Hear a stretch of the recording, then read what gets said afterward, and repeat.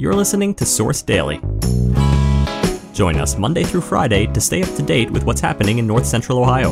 We'll be sharing a closer look at one of our top stories, along with other news, local history, memorials, answers to your questions, and more.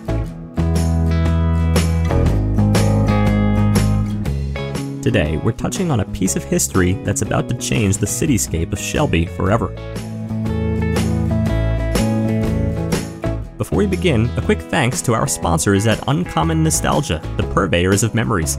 Located at 34 West 4th Street in Mansfield, next to the Boot Life, Uncommon Nostalgia has all of your favorite memories, from toys, action figures, comics, video games, apparel, and more.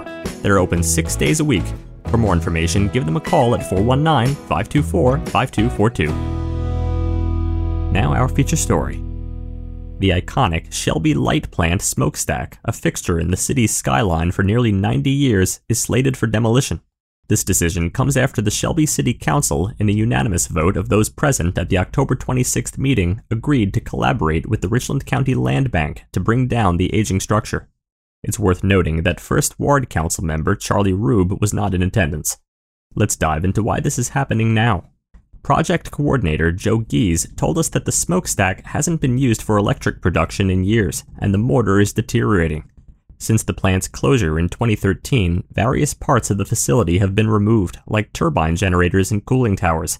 But the smokestack? It's faced issues with its upper cap, mortar joints, and other structural concerns due to its age. The cost of this monumental task? About $500,000, with the city's share being $38,000 thanks to the financial assistance from the Richland County Land Bank. They've been instrumental, jumping on a grant opportunity through the Ohio Department of Development, securing the funds needed for the project. John Ensman, Director of Utilities, shared that the decision, while financially beneficial, is bittersweet. The smokestack has been a part of the skyline since 1935, and its removal will undoubtedly change the landscape we've all known. There isn't a set date for the demolition just yet, but environmental assessments have cleared the structure of hazardous materials and bidding specifications are ready to go. The story of the Shelby Light Plant goes way back to the 1890s, with the plant becoming operational in November of 1890 after a significant vote in favor of constructing it.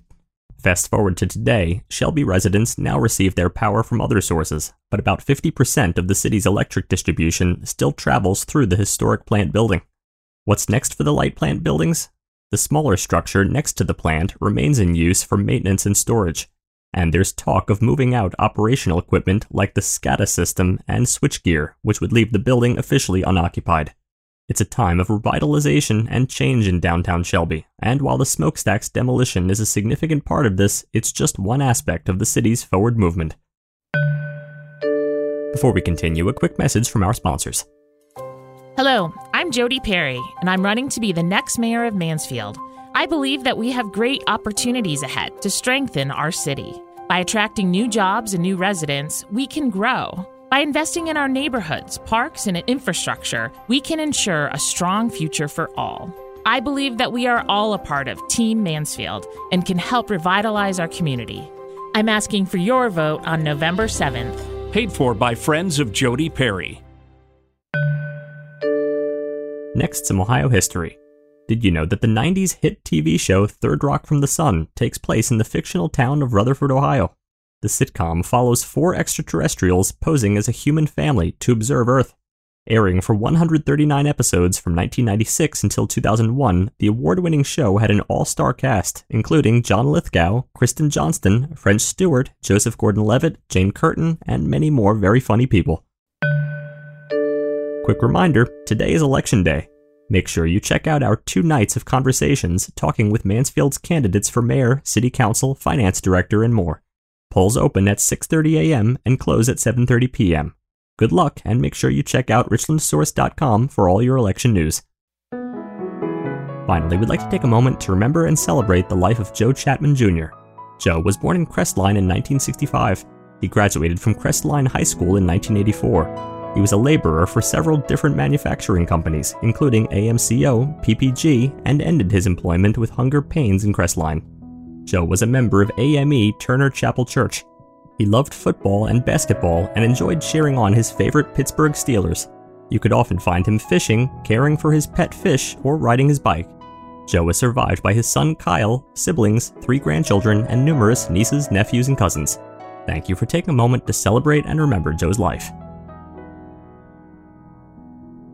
You can submit an obituary for free on Richland Source. To learn more, click the link in our show notes or visit richlandsource.com/obituaries/submit.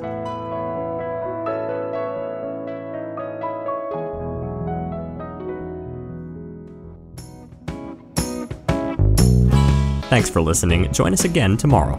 Also, make sure to head over to richlandsource.com and click the Be a Member button to help support independent local journalism that informs and inspires. Every contribution goes to helping us make Richland County a better place and to help keep our journalism free. Also, if you like this podcast and want to hear more, make sure to rate and review us on Apple Podcasts.